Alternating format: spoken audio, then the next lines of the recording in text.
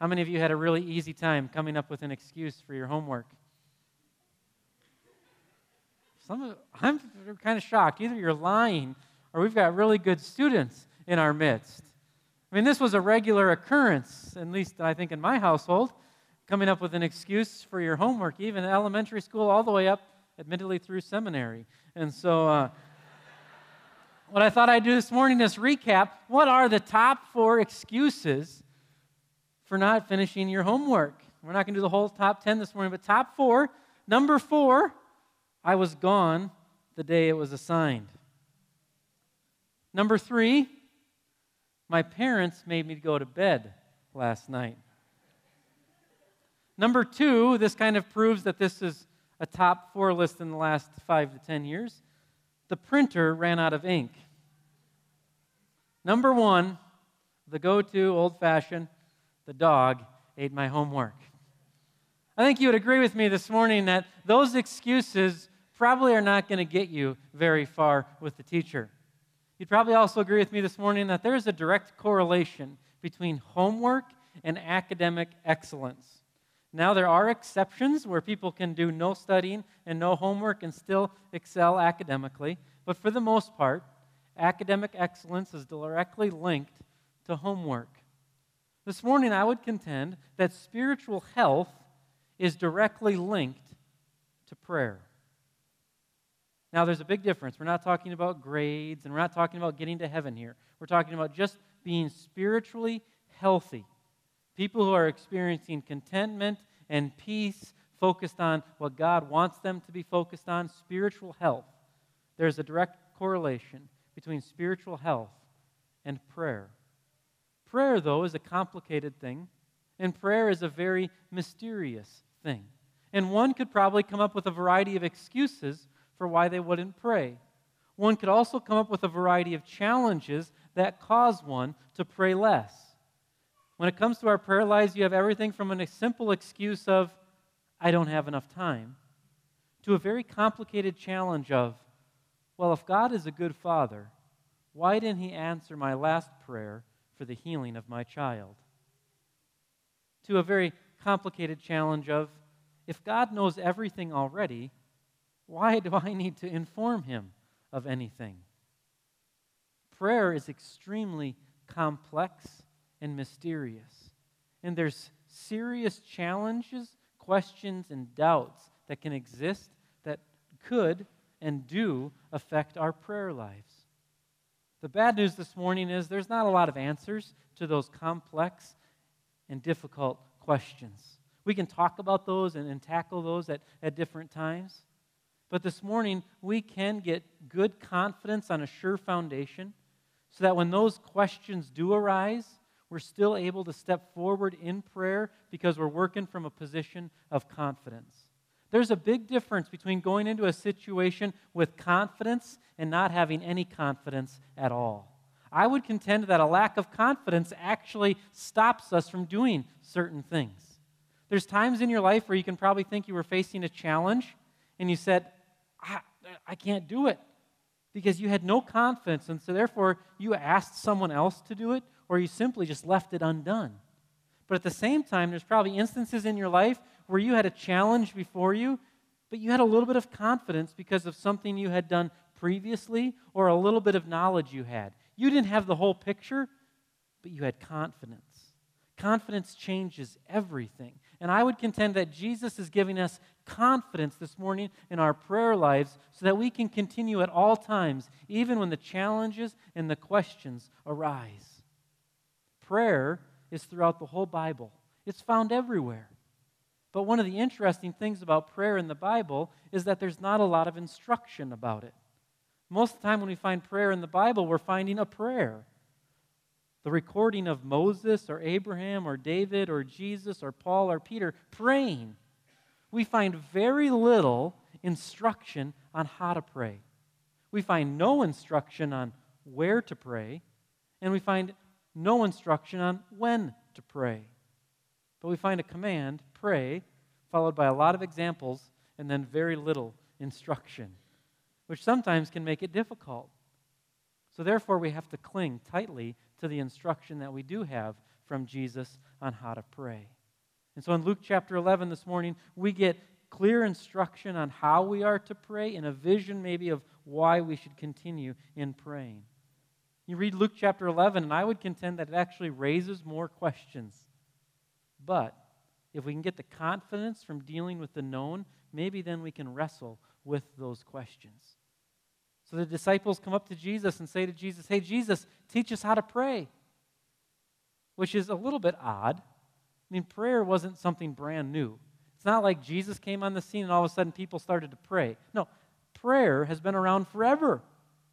It's been around through the whole Old Testament since the beginning of time. Prayer has been around even in cultures where Christianity or Judaism didn't even exist.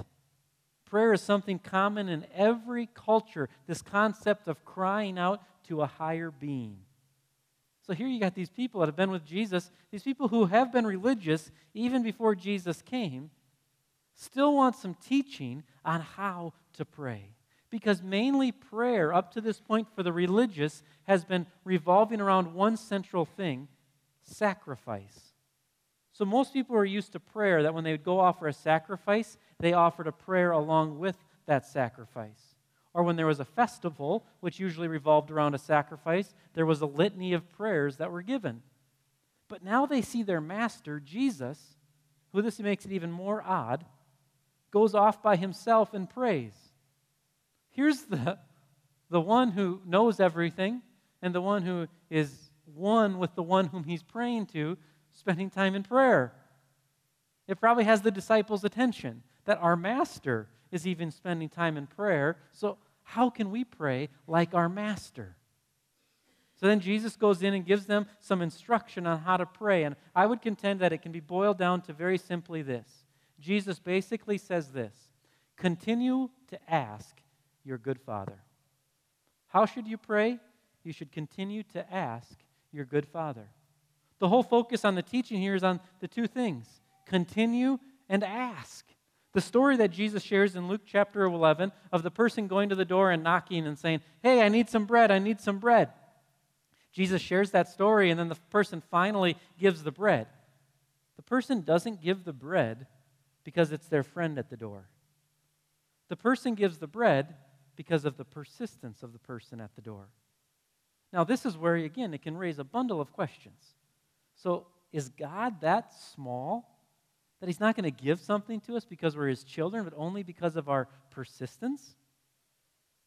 You can logically put yourself in all sorts of little challenges if you go down those pathways. But the main point of what Jesus is trying to say here is this: we need to be persistent. So after he gives the little illustration of knock, knock, knock, he goes into the verses of ask, seek, and knock. And all of those words in those two verses are in the phrase of continuous. It needs to be continually asking, seeking, and knocking. So Jesus is saying to his followers, hey, you pray by continuously asking, for being very persistent with God. For whatever reason, I mean, again, this is purely mystery. You ask once, it's not like God forgets, it goes out of the back of the filing cabinet. For whatever reason, God the Father wants to hear from us continually of our needs and our wants and desires. So when we pray, Jesus says, do it continually. And then he goes into saying, this is what you should ask for. Most of us know this as the Lord's Prayer. We've grown up maybe saying this or heard this being said. The Lord's Prayer, which we have labeled it, is very simply Jesus saying, hey, pray about these things. And Jesus gives 5 things. He says, pray about this. So if you look with me in Luke 11, we're just going to run through these. And this is kind of getting back to the basics. But it's important to get back to the basics so we're confident in the known. The very first thing that he says to pray for, he says, hallowed be your name. This is not Jesus saying, God, you are holy. This is different. This is saying, God, make your name holy in my life. God, let your holiness be kept in my life. Martin Luther, who wrote a lot on the Lord's Prayer and wrote some practical instruction on the Lord's Prayer, kind of described it this way. We're not saying to God, hey, God, keep your name holy, as though that's in danger of becoming unholy. No, we're saying, God, make your holiness known in my life. God, help my life reflect your holiness. Hallowed means, God, make your name holy right here and right now. So one way of thinking of it is this. We're saying, God, honor yourself in my life. God is going to be honored whether we like it or not.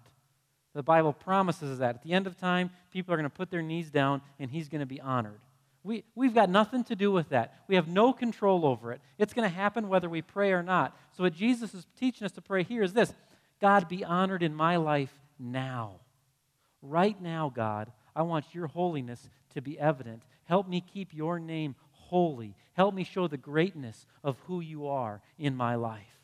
So we're praying for God's holiness, God's greatness, his majesty to be seen in our lives.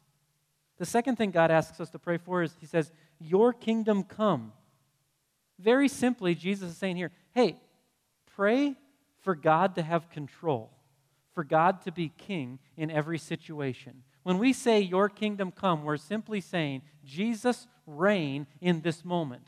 When Jesus shows up and says, the kingdom of God is at hand, what Jesus means is that he's in control. That's why you'll read sometimes and it'll say an evil spirit departed, and then it'll say something like the kingdom of God is present. Well, what happened was an evil spirit was in control, but then Jesus came and took control. Now the kingdom of God is present. So the kingdom of God is anywhere where Jesus has control. That's why we teach that the kingdom of God is coming right now today in our homes, in our church, in our workplaces. It comes any moment where Jesus has control. So Jesus is saying, hey, pray for God's will to be done in any and every situation. So you're getting ready to head into a conversation. There's a very simple ask. God, let your will be done in this conversation. In other words, God's kingdom comes through the decision that is made because Jesus is reigning in our thinking, in our decision making. God wants us to pray that his name would be holy among us. God wants us to pray that his kingdom, his ways, his will would be done among us. And then thirdly, very practically, Jesus says, hey, ask God to meet your needs. Give us each day our daily bread. Daily bread, what you need to live. Now, what's weird about this is of the 5, this may be the one that we need the most work on. When's the last time you prayed for clean water? I don't know if I've ever prayed for clean water. I haven't thought about clean water until the recent incident in Michigan. But what is necessary to live? Water, bread, or food? And so we might think, well, why do I need to ask for it? I'm going to have it every single day. Asking for it reminds us of the ultimate source. Actually asking God, God, today I ask for clean water. God, today I ask for the necessary food. It simply reminds us that it's not by our strength alone that we provide that, but it's through God's strength that all of that is provided. It reminds us who we are. We're created beings. I have a need. I can't tell myself, exist tomorrow. I'm dependent upon someone else telling me, you can exist. Maybe we need to get really simple. Back to the basics. God, help me with this need right here. Food and water. Remind me that you're God. I'm a creature. Bring our needs before God. Ask God's name to be kept holy. Ask God's will to be done in our lives. Ask God to meet our needs. Fourth, confess our wrongdoings. He says, forgive us our sins. We're saying, God, cleanse us. Forgive me for what I've done wrong. If you read the Old Testament, almost any prayer in the Old Testament, this is the central point of it. Of the people crying out, God, forgive your people right now. And it makes sense that when you're in the presence of holiness, you recognize your own unworthiness. And so then you cry out and say, God, forgive me. I'm not perfect like you. So at the heart of any prayer is acknowledging to God, God, forgive me for what I've done wrong. Now, this is where it can get real complicated quickly. He says, for we ourselves forgive everyone who is indebted to us. Now, if you just read that literally right off the page, it very much sounds like this. God, I ask that you would forgive me because yesterday I forgave Frank. I mean, that's the way it reads. So basically saying to God, hey, God, you owe me this because of what I've done. This is a really complicated phrase to translate into English from a language that existed 2,000 years ago and a culture that existed 2,000 years ago, and a very difficult concept in general. So when we pray, Father, forgive us as we forgive others, what we're doing is, God, forgive us, now allow us to go out and extend that forgiveness to others. There's this mysterious truth that's really hard in the human language to describe, that our forgiveness with God is not dependent upon us forgiving others, but our forgiveness from God is evidenced by us forgiving others. So if I say, hey, I've been forgiven by God, but I'm unwilling to forgive someone, what God's word is saying, you really haven't been forgiven by God. The evidence of that, the fruit of that, is when you extend that same forgiveness to others. Now again, logically, we work out in our minds, well, that means it's conditional upon us extending forgiveness. Then you look at the rest of Jesus' teaching, and it's very much a fruit of being forgiven. And we understand the concept of fruit, right? You put a corn seed in the ground, what do you get? More corn. You wouldn't have gotten the corn stalk in the corn unless you put what? The corn seed in the ground. Same is true here. You put God's forgiveness, what does it bring about? More forgiveness to others. So part of prayer is, God, forgive me. Now grant me the ability to go out and forgive others. Praying for God's name to be kept holy, praying for God's will to be done, our needs to be met, our sins to be forgiven, and then finally, very simply, protection. Lead us not into temptation is basically saying to God, hey, God, would you make me aware of any evil that's around me? God, would you raise the alarms in my heart and in my mind, my soul, whenever I'm about to step into a trap? God, would you put something up that would not allow me to walk into that tempting situation? God, protect me. Sometimes we pray this with, lead us not into temptation and deliver us from evil. Evil and temptation, sin, all very closely related. The goal of the evil one is what? Get you into temptation. The goal of temptation then is to get you to sin. So make us aware of evil. We kind of cut it off at the front end before we even get into the temptation. We're saying, God, protect us. Make us aware of when the evil one is at work around us, trying to bring us into a situation or trying to move us in a direction that would cause us to stumble. Again, very practical. God, today, would you protect me from the evil around me? Make me aware of how sometimes I'm engaging with it or stepping into it. Very simply, God's giving us things to ask Him for. Saying, hey, ask for these things. And then now is when it gets crazy. So Jesus says, hey, ask for this stuff. And then I would contend Jesus takes a 90-degree right turn. Look with me in Luke 11, all the way down to verse 13. So Jesus gives the instruction on what to ask for, and then He gives the little story to ask for it continually or persistently, and then He gets right to the heart of it, takes a right turn in verse 13. Oh, I lost my place.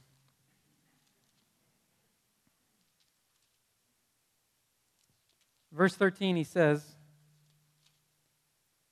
if then who are evil know how to give good gifts to your children, how much more will the Heavenly Father give the Holy Spirit to those who ask Him? Jesus, where did the Holy Spirit come from? We were talking about bread. We're talking about forgiveness. We're talking about your kingdom coming. We're talking about how, and now Jesus, you're going to give your Holy Spirit? I'll be honest, I'm just like perplexed. Maybe Luke recorded it wrong. I don't think so. This is odd that he would just go here. When he just get to talk about these practical things, he finishes by saying, your Father's going to give the Holy Spirit to you. This is dangerous. And most of us don't go to verse 13 because the Holy Spirit's kind of like the crazy uncle. When you're getting ready for your holiday meal, right? You're setting up an extra plate at the kids' table because what? You're hoping the crazy uncle will just kind of meander that direction. When it comes to gift time, you're just pleading, hopefully, the crazy uncle bought something that's relevant to the last 10 years. And when the crazy uncle brings the food, what? You're just hoping that it's edible. We all know who the crazy uncle is, and we might be the crazy uncle at times. You don't want the crazy uncle because you don't know what you're going to get. Sometimes we treat the Holy Spirit like that. We're like, whoa, whoa, whoa. Spirit out there, floating around, moving. We might speak in tongues, might give a prophetic word. Somebody might start dancing. Hands might get raised. There might be, laughing, crying. Whoa. Let's not go that direction. So therefore, the easiest thing to do is this. Avoid the crazy uncle. When you're having your family gathering, don't even send an invitation to the crazy uncle. Right? This is how we operate in Christianity. Father and Son. Father, we come to you, we pray today, da-da-da-da-da, in Jesus' name. Nothing about the Holy Spirit, rarely. Whenever we talk about Christianity, follow Jesus, our relationship with God the Father. Kind of want to step out of this spirit thing going on over here. But let's just break it down very simple. Who is the Holy Spirit? The Holy Spirit is God. The Holy Spirit simply means the Spirit of the Lord. So the Holy Spirit is the presence of God here on earth. When we say God, we mean Father, Son, Holy Spirit. The three are one. I'm not sure how that works, or we're not going to get into that today. But the Holy Spirit is simply God. So one way of thinking of this, actually the way to think about this, Jesus says, hey, ask for all this stuff, do it consistently. Guess what you're going to get? God. God's going to give himself. This is where it can get dangerous, or this is where it can get uncomfortable, because sometimes we're praying for the Band-Aid, for the wound, right? Jesus says, hey, he doesn't say anything if we're going to get the Band-Aid for the wound, but he does say what? You'll get God. The wound might not be healed, but guess what?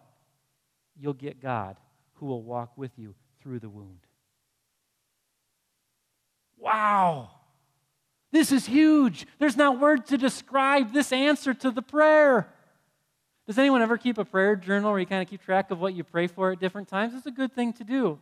Then you look back sometimes and look at your answered prayer and say, did this happen? Did that happen? Here, when you go back today and look at your prayer journal, all the prayers have been answered. Because in every prayer, God's given himself to you. You may have gotten a yes or a no to a specific thing, but you got something much greater than the yes or the no, God himself. Why should we pray? Forget it says so do it. Do it for the reward, God himself. God asks us to ask consistently, continually, and be ready for the gift, God himself. This morning, as we think about the issue of prayer, there's one thing that comes up, I think, continually, and that is prayer a conversation? And I want to spend just a moment this morning and help us think through this concept. Is prayer a conversation? And I want to admit right up front, something I'm not proud of. It's something that I just say this as fact. Prayer has never been conversation for me. I've never had a conversation with God. I'm not saying that that's the position of authority, so that's the way it is for everyone else. I'm not saying therefore it's that. Nobody can have a conversation with God. I'm saying that's been my experience. So when I read the Old Testament, I see people having a conversation where Moses says, hey, I need this, and God says something back, and then they actually barter a little bit.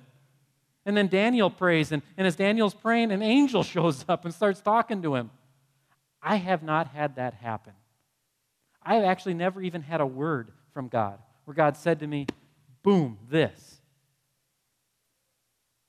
That doesn't mean God hasn't spoken to me. When I pray, I believe that the Bible's right there alongside of me. And as I'm praying, I'm reading a couple verses, praying for what I read, and then God just spoke to me right there. It's his word. That's what he has said and what he is saying today.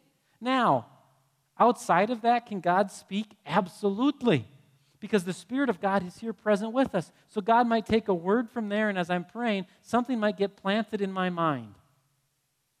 And here's what I'd encourage you to do. If you believe God has spoken to you, do two things. One is this. Look in the Bible and say, does what I heard match up and consistent with Scripture? Very first thing. Because God will not go against himself.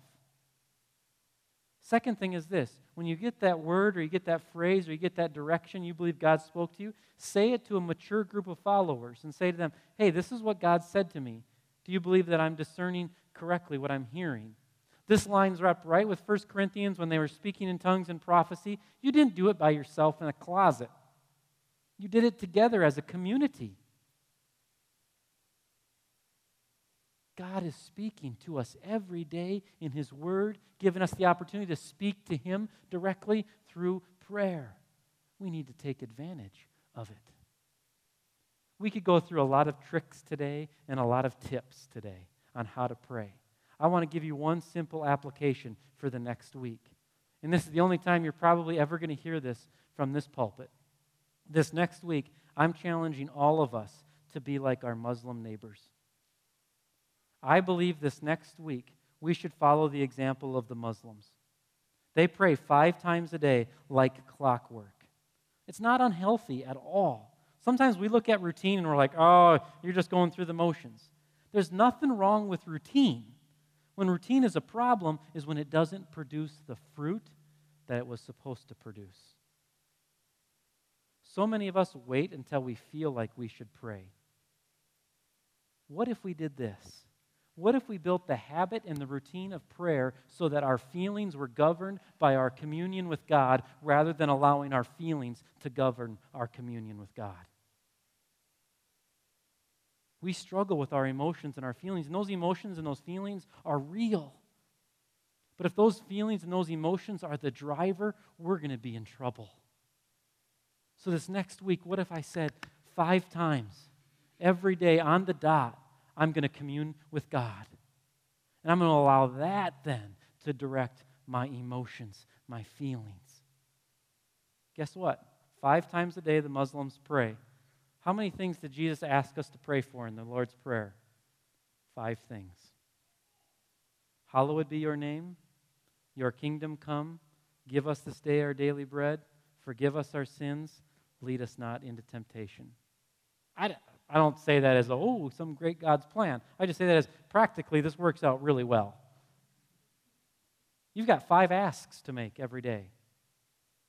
Wouldn't it be cool if while millions of people all around the world are getting out their little mat and going through their motions, if the followers of Jesus Christ were getting on their knees at the exact same time, pleading out to the Creator of the universe and making requests and asks unto the throne? Let's match them knee for knee. Let's match them request for request. I can give you every tip and every trick in the book, but it all comes down to this one thing. Is God your Father? The Lord's Prayer starts with a simple word, Father. And then Jesus finishes the illustration by saying, your good Father. You can throw all the tips and the tricks out because you're not going to need them when you come to the place of confidence where God is your Father.